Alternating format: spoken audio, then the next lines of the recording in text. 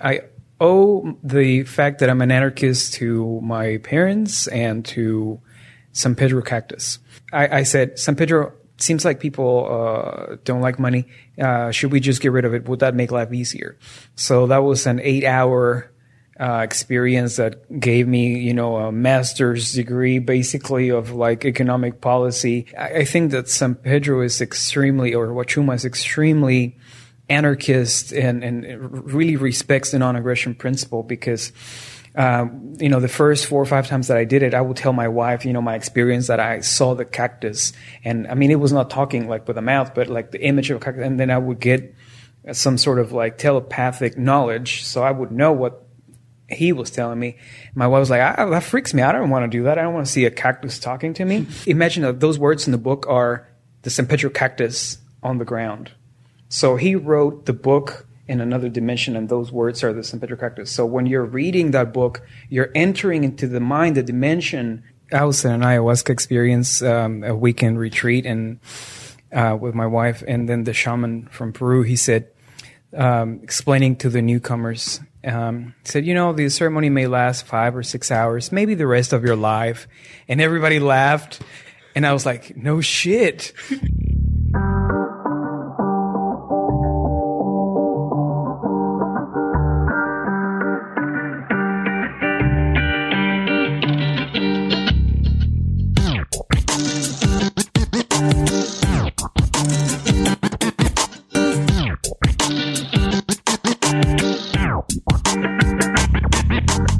So I'm here with Luis Fernando Mises, and you've just been speaking today about, I think you described it as conscious capitalism, or like servant leadership. Servant leadership, right? Like changing the structures of companies to make it so the bosses serve people and help people and support people. But I know you're also into a range of things. You're also into shamanism. And it's kind of cool because it's this big contrast. Like you're focused on economics and leadership and shamanism and also about firearms. That's one of your passions. Can you tell us about being a shaman with guns? Sure. I don't see them necessarily as, contrasting. I see them as the face of a diamond. They're just a different face, and they all belong to the same thing. I think it's, honestly, I feel a little bit weary of somebody that claims spirituality yet frowns upon gun ownership. And that may sound a little weird, but the idea is if you support, banning guns, that doesn't mean that guns are going to disappear. That only means that guns are going to go to government officials. And to me, that is more of a threat to the life and property of people, and they cannot defend themselves. And a lot of people say, well, I don't want the karma. I don't want, I would rather have them kill me. And to me, it's like, okay, that's kind of stupid because then you're not going to be here anymore. And then if you have children or a wife or husband, how are you going to take care of them? So, I think that the logical, answer is to be able to defend yourself. And I often quote the Bhagavad Gita because, as you've read in that book, you can receive a great level of enlightenment and still play the role in your physical form in defending your life and your property and your family. Okay, that's cool. So really, it's completely consistent in your view. All of this really comes together quite nicely. Yeah, absolutely. Yeah, cool. So I remember today during your speech, you mentioned something about a San Pedro experience that you had. Can you tell us about that? The one about money? Yeah. Okay, so at the time, I think I owe the fact that I'm an anarchist to my parents and to San Pedro cactus. And one time, I was still, a Ron Paul supporter, libertarian, and I was still struggling with the idea that a lot of people kind of disliked the concept of money. So my purpose of that trip or that experience, that journey was, I said, San Pedro, seems like people don't like money. Should we just get rid of it? Would that make life easier? So that was an 8-hour experience that gave me, a master's degree basically of like economic policy. And I was able to see how the idea of money is extremely sophisticated and helpful. But the problem is that it's nationalized. It's socialist money in like everywhere in the world. There's like a government issuing currency, and that's the real problem, not the fact that there's money. Because even if we get rid of money, we'll go back to it in some form by trading. So it's a great tool for trade. The main issue is whomever is printing it. All right, great point. So Saint Pedro actually talks to you, and would you say, is it the cactus talking to you, or the saint, or it's a spirit, or how would you describe that? Okay, well, great question. San Pedro, and I refer to it as San Pedro because that's how most people know it, but its real name is Huachuma. Whenever the Spaniards came, they were banning all these kinds of ceremonies because they thought they were like evil and the devil was involved and all that. But the name San Pedro stayed in the underground ceremonies because they overlapping the idea that San Pedro is the gatekeeper of heaven. So when you drink San Pedro, you're able to open up yourself to a higher more of the electromagnetic spectrum, so you can see more. It opens the gates of heaven.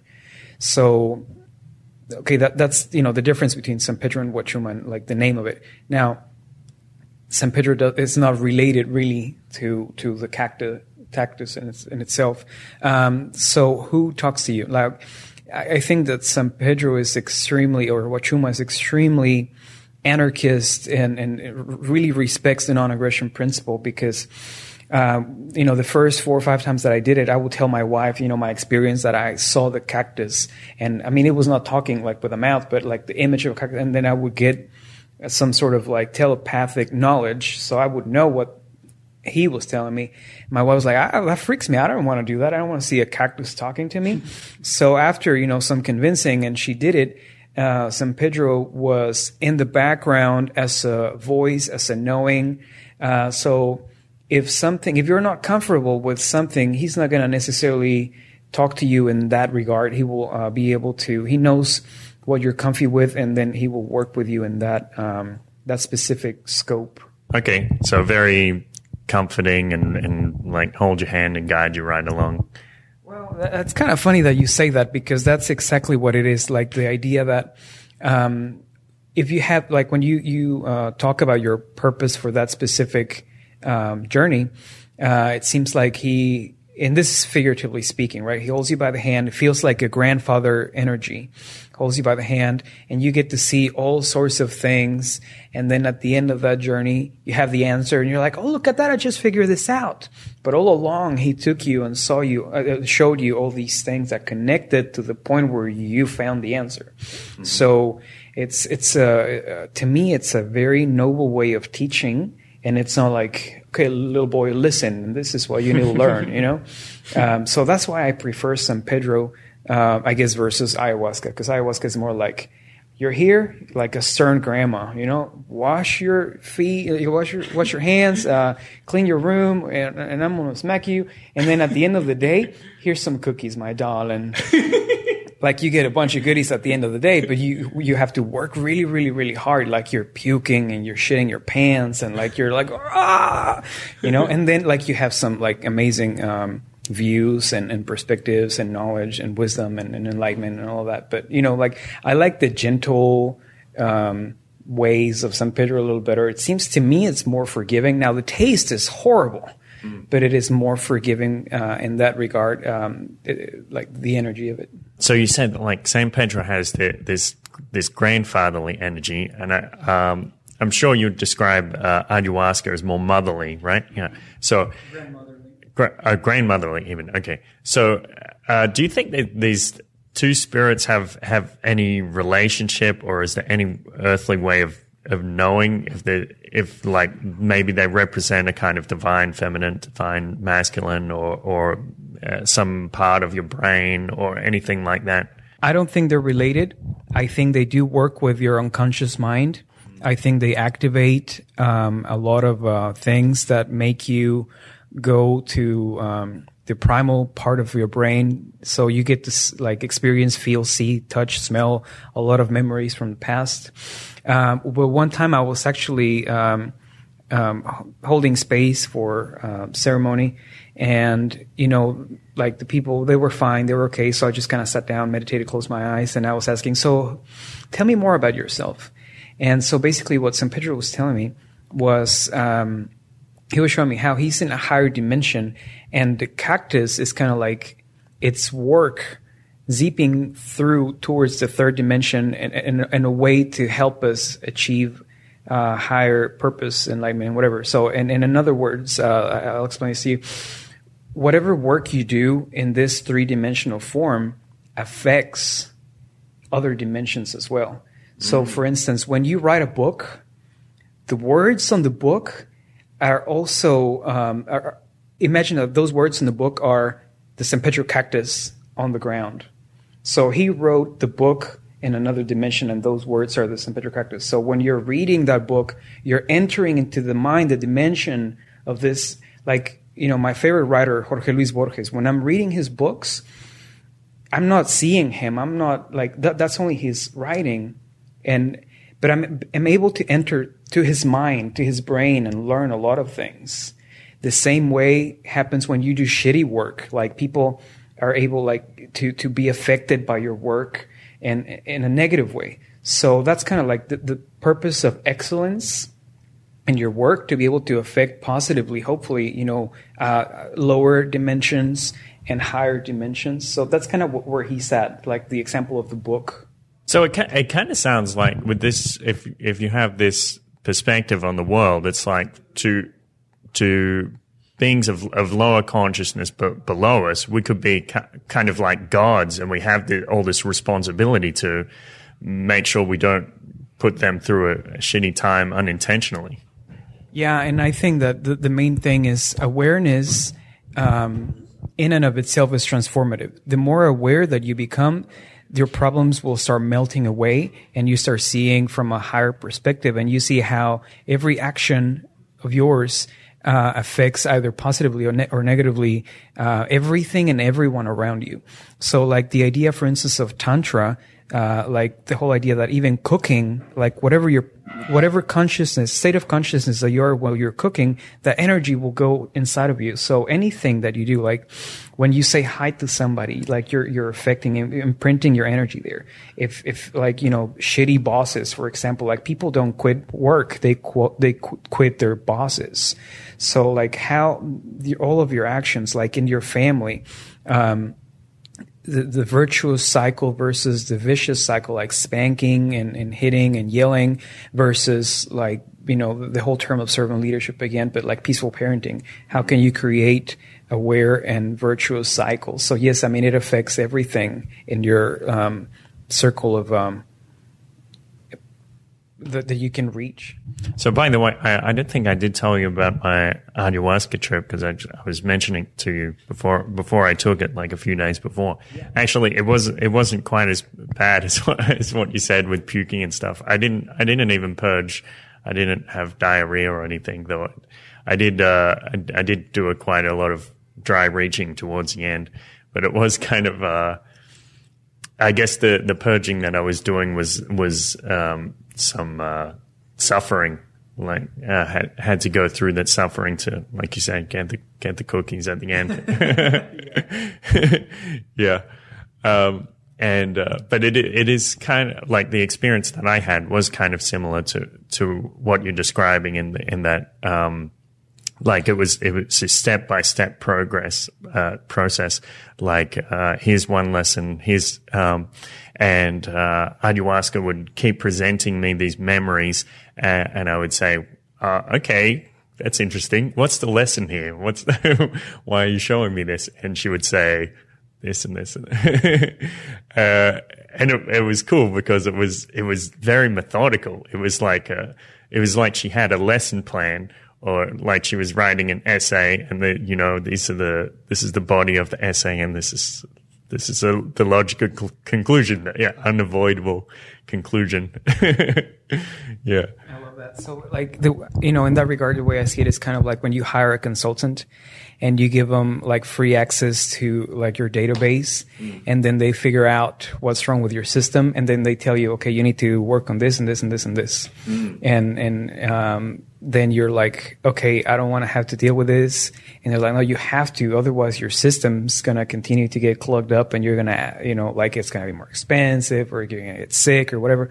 So that's kind of like the analogy that I see. So once you're able to, like, you don't have to forget about the situations. You don't have to like the teachings happen for a reason. So letting go of the pain and like keeping what you learned is the point of it. Like, you're supposed to heal and learn and grow from it, instead of like, there's only, I guess, in my perspective, two ways of doing something. Like, you either like close your heart and, stay stuck and cry for the rest of your life that this happened to you, or you open your heart and like life is going to be suffering anyway. So might as well, like go through it. And I think Rumi said that your heart has to be broken many times before it breaks open. So how can you maintain that openness? And I think that these teaching plans help you maintain that openness. And honestly, I cry during movies now. Like, I'm able to connect with people in a more empathetic level. I didn't used to be like that. I used to be an elitist, son of a bitch, spoiled brat, honestly. So because of this work, and because of all the work, like skills that I've learned in my work, I've been able to get to a point that I'm describing. So, I mean, these things are extremely powerful. Fantastic. So how did you get into shamanism in the beginning? Is it a family tradition or something else? Okay, that's a 2-point thing. Number one, it's not a family tradition, but it is. And I'll tell you why in a second. So my mother, since I was little, I remember she's always been able to see spirits and feel things and know when people are going to die before they die. And then it happens. And like, that's been always the weirdest thing. And she freaks out about it and she doesn't want to face it. But I'm like, Mother, this is a gift. You have to use it. She's terrified of it. But I think that a lot of it is because of the Catholic background, like that's witchcraft, that you shouldn't be able to see those things. Like, she's tapping into space-time continuum and full consciousness as it is emerging. And that freaks her out. And I mean, quite honestly, it would freak anybody out if you don't have the proper training. So I think that I have, like, because of my mother, I have some of those, I guess, what would you call them, gifts or something like that. So crazy ideas. But I mean, I didn't, my mom never did any of that. But the way I learned it, I was going through my yoga instructor certification. And one of the teachers, I hit it off with him and we were hanging out, we were talking, and he was already way ahead of me. He started teaching me about shamanism. I went to his house. We did San Pedro for the first time. He's the one that took me to an ayahuasca ceremony. He even paid for it. I was like, you need to try this. I'll pay for it. I was like, all right, dude. So we did it. And from then on, like I had him teaching me, and then I kind of adopted another mentor from Costa Rica, really great shaman. And I have an interview with him on my channel. So he's also helped me through a lot. And like, this is not something that is all hunky-dory. It's extremely difficult. Like, I was reading something that said the only 2 reasons why people get into this kind of work is because, number 1, they're stupid, or number 2, they don't know what they're getting into. So quite honestly, I think I'm both. Because, I didn't know what I was getting into. It's nothing of what I imagined. But I continue it, so I must be kind of stupid aside from that, because it's like really hard work and it's ruthless. But it like, you get cookies in the end. I mean, it's just like opened my life in a way that I've been able to affect positively, I hope, a lot of other people around me, and that as I am empowered through that, I am able to empower others. And then I see how that chain reaction continues in a fractal way. And it's fantastic to see that. Like, it's really cool to be able to witness that. So, yeah, I mean, my mom and the yoga instructor, that's my friend. And apropos, like, he had an app company. He was making games on Facebook. He sold his company, or most of it, and then he started his retreat in Peru. So he's living there now, my teacher. I've had that experience, like when you're talking about the fractal effect. At least like one degree.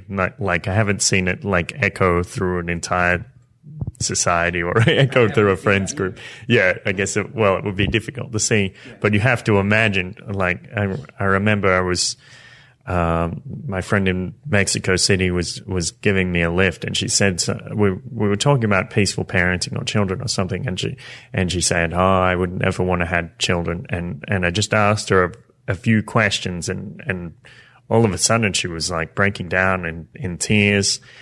All this trauma from a childhood just came back like in an instant. And so, I comforted her and said some soothing words. But it does seem like that, like even for me, I mean, I've only taken ayahuasca once, so I'm no expert, but it seems like ayahuasca will work through you. You take it once and you become this kind of conduit. What would you say about that? Oh my God. I was in an ayahuasca experience, a weekend retreat, and with my wife, and then the shaman from Peru, he said, explaining to the newcomers, said, the ceremony may last 5 or 6 hours, maybe the rest of your life. And everybody laughed. And I was like, no shit, because I had already done it a few times. Like, so it does stay with you, and it's not a presence that you feel or like scary stuff. It's just an awareness. And what you mentioned, like you become more present, and people feel safe, and people feel like they can open up, and people feel permission to heal when you hold space for the kind of work that you did. And you were not doing a shamanic ceremony, you were just being present. And that in itself is extremely healing.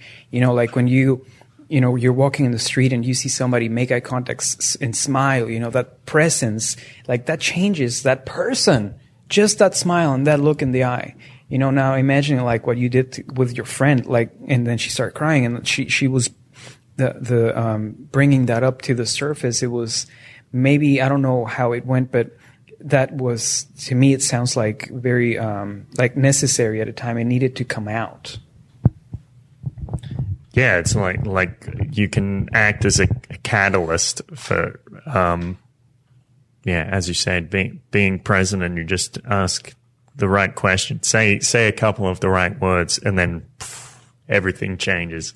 And I actually had this vision in my ayahuasca trip. Where she showed me a girl I had dated when we started dating and when we finished dating, and I thought I transformed her, and she said, "No, you gave her the space to transform." And then it like catapulted into this beautiful vision of like a cosmic man, like every part of his body was a different like planet or constellation. It was amazing. I know there's in Brazil there's it's quite popular to be a member of a spiritualist church, and I remember my friend Mariana told me this story where her mother attends this church, and sometimes they will try to do work with lost souls and like helping them, like guiding them through to another plane or something like that. And one day her mother, out of nowhere, just her voice changed and she was like, why did you leave me, or something like this. Apparently in the end, they, after her mother came out of this trance, they figured out that it was this lost soul whom they were helping. They'd stopped going to church for a couple of weeks, and he was like knocking on the door. Do you have any comments about that or any similar experiences? Okay. I have a few, but I'm trying to edit my thoughts and see what would be the best. Like one time, my mom is 72 years old. I convinced her to do San Pedro cactus. My brother is about 47, and I convinced him to. So they did it together the same day. And for the longest time, we felt like presence, like a couple of presences in my mom's house. That's where they were doing it. And the house belongs to my brother, but she was staying there because like she travels from, she's in Mexico and then Texas and so on and so forth. So I prepared the beverage and then they had it. And she came out of her room because she was having some time. And when she came out of the room, she saw two individual entities just kind of hanging out, and my mom's like, you guys need to leave. And then the entities were like, we're not going to leave. This is not even your house. That's like my mom telling me the story. And then my mom, she said that she felt like she was closing up and she felt afraid, but then some spark came up in her heart and opened up, and she said, you guys need to leave. Like she became more assertive, and like these spirits left the house. And ever since, I'm no longer kind of afraid of being in that house by myself. Like, it's no longer freaky. Like she basically exorcised these entities that have always been there. So, and another one, when I was, probably like 5 or 6 years old, my dad had some issues with his business, and they went to see this curandero of sorts. And, it was like, you have to be there between 3 and 5 p.m. If you go at any other time, you would never find this person. If you asked, they don't know anything. So like it was a specific time, and like anyway. So after they serviced us, like the person would enter into a trance. So after they were done, doing the cleansing, whatever other stuff, this entity said to my dad, "Don't leave yet. There is an accident that is scheduled for you guys right now. So wait 35 minutes." So we waited, and then we left. And in the highway, there was a huge wreck that was supposed to be meant for us, but this entity had helped us out in that regard. So, I mean, there's a ton of stories that I could tell you like that, and like completely like crazy like that. So there's all sorts of, like, there's some people that are helpful. Like, I've done exorcisms, like tons of them as well. And like, you don't even have to be present to do that. Like, I project myself into places where I need to be at a time. So, I mean, all those things are possible. I mean, I've done them, and I actually have reviews of people that have written for me whenever I've done that. So it's not just like me making shit up. Yeah, I've read a couple of them, and they're pretty powerful stuff. What would you recommend if somebody's felt like their house was haunted, or something was not right about their house? Should they seek out a shaman in the area? I guess they can always talk to you, or is what else would they do? Yeah, I mean, surely asking for some help is wonderful. At the same time, I mean, I'm not a Christian by any stretch of the imagination, but there's some passage I cannot remember, like Jesus said, you have it within you. So the idea that, just with the story of my mom, she felt afraid, but then she opened up and told them to leave. Like, you have to feel empowered and like you're able to do it. So how can you do that now? It's really simple. Just asking, like, okay, we really ask you to leave. And I mean, they can contact me and I can give them more like of what to say, but the idea that they can do it by themselves. Is it scary? Yeah, it can be scary. I had this woman that her husband was taking a shower, and then he screamed and he had scratches on his back, and nobody was there. She was freaking out, so she called me, and I went there. I projected myself. I mean, they're in like somewhere up north, and I'm in Texas, and I mean that worked out nicely. But a lot of times it may be scary, so those circumstances, help is appreciated. If you think you can handle it, That's probably even better, because I think that, like, playing music, having light, being happy, a lot of those high positive things are not very liked by the dark spirits. So, like, just your own presence and awareness will drive them out. Great. So if you play some like spiritual music or like gospel or Icaros or something like that. Dude, you can play pop music if you want to. The point of the matter is your happiness. Like, I mean, I don't play gospel music in my house or Icaros. I mean, unless I'm doing ceremony. So the idea is what lights you up? What makes you happy? Play it, dance, have fun. And, like tuning forks, like you will change the other tuning fork by your vibration. You just have to have a higher vibration to be able to affect the other one. I've read a few articles over the last 6 months or so, talking about, say, I think one of them is titled the African view of mental illness, or the shamanistic view of mental illness. So what's your opinion about mental illness from this perspective? I think I'm a little bit torn on that one, because I do think that there is such thing as mental, not illness, but maybe unbalance. But I do think that a lot of it is just not knowing what to do with it. So yes, I agree with the idea that it may not be what society wants it to be, or that there's no use in society for that kind of stuff. But, like that guy that ended up going back to like the African country ended up being like the shaman of that place. So like, to me, the way I see it is like, after doing some ceremonies, like you start seeing things, hearing things, feeling things, and you think like you're going crazy. So, I mean, that I understand what that's like. So, but the point of the matter is like,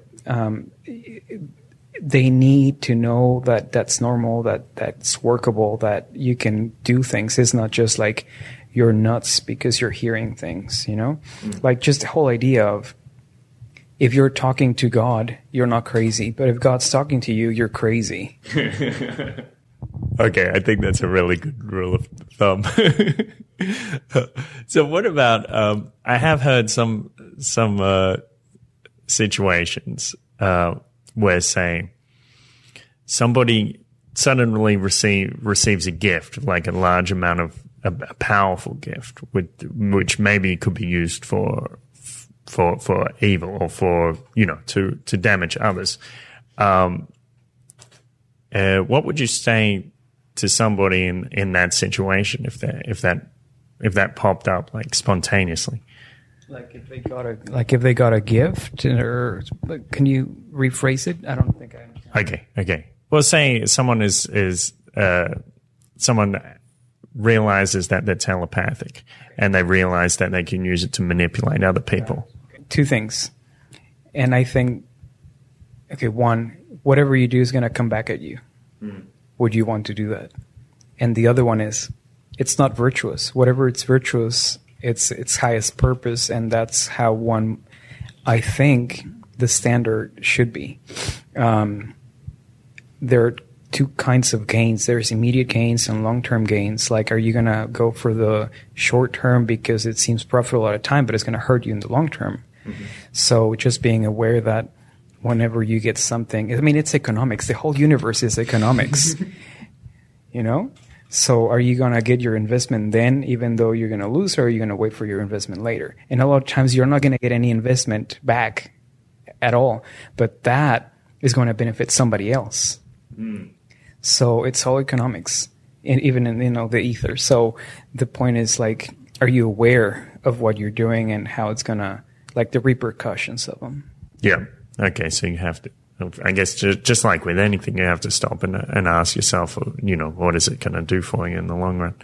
So, and another question I would have is, I guess, to some degree, you want to be perhaps seen as an intellectual, or you want to give intellectual insight with, say, your podcast and things that you write. Do you ever worry that it affects your credibility, being a shaman and being looking at economics and other things? Unequivocally so. Yeah, but I mean, again, it's just an awareness thing, Like, I don't. The way I see it is like, you can have your cake and eat it too in that regard. Like, cause, you can be really, providing a lot of value, being really successful, doing a lot of things, and then doing the other stuff on the side. And I'm not really public about putting them both together, because of that same thing. And, if people like, okay, see, here's the thing, you were talking about like ayahuasca being like helping you be a vessel. So like, it seems like a directory of sorts. Like when somebody needs help, they come to you because of, some awareness in the ethers that you can help them. Anybody that approaches you, there is a reason or a purpose for that. So, yes, it may hurt, but at the same time, like, it seems like I'm able to help people in various, arenas. And that, to me, ultimately, like, that's an investment, a deposit in the, account of humankind in general. So to me, that seems profitable.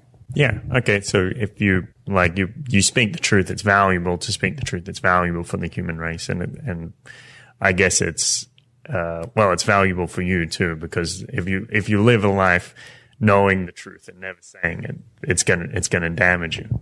Well, yeah, and the thing, like.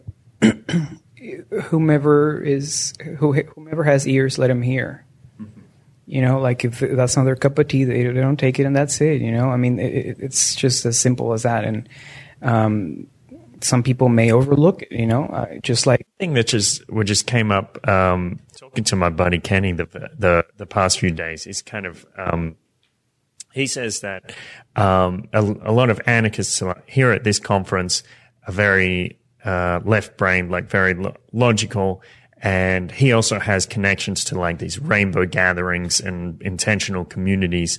So very right-brained, creative people, like hippies, if you will.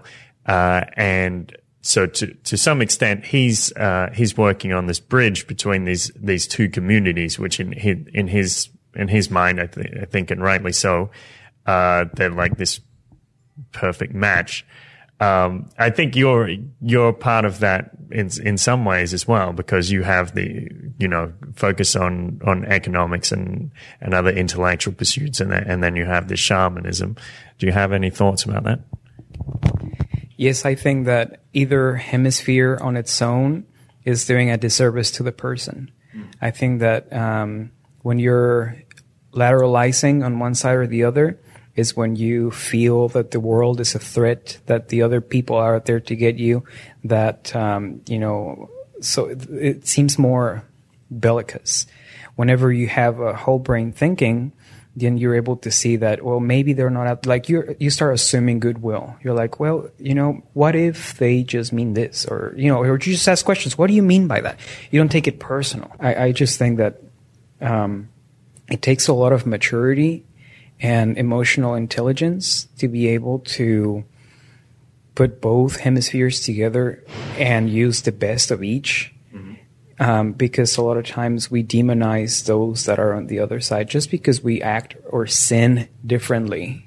So how can we, unify all of us, and not in a way of like, well, let's be a community. No, I mean, everybody can do their own thing, but just assuming goodwill and like, okay, these guys are right brains and this is what to do. These guys are left brains, this is what to do. So do you think that say shamanism can help people in the liberty movement, expand it, or help if it will help people who are now outside of the liberty movement enter the liberty movement and see the value of it? Well, yes and no. I don't think that it's a necessity. I think there's a ton. I mean, this is a tool out of many. Mm-hmm. So I don't want to say it requires. It's a necessity. So does it help? Without a doubt, and you know about that, like how helpful it is. Does it give you a higher perspective? Yes. Now, my fear is that the Buddha said that there are only two mistakes in your path. One is not starting, and two is not going all the way. So, my fear is that a lot of our friends on the right side, on the left side of the political spectrum, which are more likely to do these kinds of activities, like the shamanism, I don't think that they go all the way.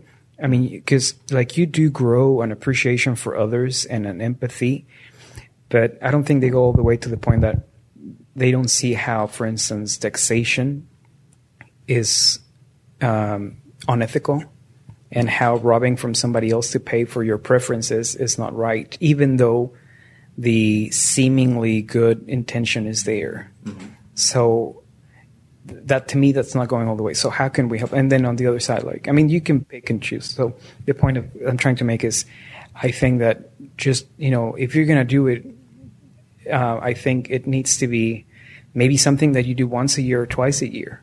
It's not just a one-time event. I mean, some people just need it once because they need to heal something. Mm. But if they want to get into it and get deeper into the matrix of the universal consciousness, like doing it several times, and so your heart and your mind can be in sync and they can open. I saw someone commenting the other day on Facebook. There's I think it was in the anarchist philosophy group or something, and this guy was saying that when he was in his youth, he tried many psychedelics, LSD, and mushrooms, and this and that, and he said he didn't have any real significant development in consciousness because of that. But later, when he got into philosophy, a lot of things. Like philosophy helped him to develop as a person and spiritually. My question would be, does a person actually need to have some knowledge of philosophy before having a psychedelic or shamanic experience to make sense of it? Yes and no. And this is something funny. Since I have memories in my brain and body, if you will, I've always been a geek and interested. Like, I mean, I would get in trouble in fourth grade for reading the general theory of relativity and that kind of stuff. But I mean, it was like completely non-related to what I was seeing at the time. So, like, because of that background of reading everything and anything that was in front of me, I think that propelled me and helped me a lot during the path of the entheogens. So, I was able to see things and explain things because I kind of physics and chemistry and all these, science and all that. So I was able to put in one side or the other and be able to understand, apply, integrate, and move on to the next thing rapidly. Mm-hmm. So does that help? Absolutely. Is it a necessity? Not always. Like if you have somebody that you can talk with, that has that background. So, again, it's not a necessity, but it's very, very valuable. Yeah, I guess I have this this image of a scatterbrain hippie, and he's just floating around taking all these drugs, and he doesn't know what's what, or nothing from his psychedelic experience actually has any lasting effect because he doesn't know how to click it into place. Yeah. So maybe it's a shaman's job as well to have that philosophy, and yeah. And I have a friend, and every time he has some problem, and happens to be the same one but just in a different color, I guess. He said, "Oh, I'm gonna do ceremony." So he's done probably even more ceremonies than I ever have, but he keeps having the same problem. So the easy work is doing ceremony. The hard work is integration and learning and applying. Mm. So, I mean, you can do ayahuasca 5,732 times, but if you don't apply from your action plan out of the ceremony, you're not going to get anywhere. It's just like spending $200, $300, $400 and your weekend just for feeling horrible and then getting cookies. I mean, to me, it's not worth it. So are you gonna actually do something about it? When you come out, take some time to, like a tea, you're seeping the tea and it until it gets the color that it needs. So you stay there, feel expansion, and then maybe grab a book, go talk to somebody that knows about it. And I think that's just as helpful as well. So, where can we find your stuff? Tell us about what projects you're working on, or what are your channels? Thank you. The baby that is getting a lot of attention now. It's Emancipated Human. So we have the website, emancipatedhuman.com. It's on Facebook as well, Emancipated Human. I'm working with Anarchast Español and the Dollar Vigilante. V is for Voluntary is also one of ours. And, the consulting gig, Trammell, McGee, Cooper & Associates, we do a lot of good work there. And, just find me on Facebook, Luis Fernando Mises, Mises. Yeah, I have to see it in my mind's eye. Right brain, I guess. So, yeah. Really thankful for this opportunity to expand some on this subject, because I think it's really important. I think that really, really personally, I think that this is the next frontier for entrepreneurs and for consciousness in general, especially for people that are going to make lasting effects in the market.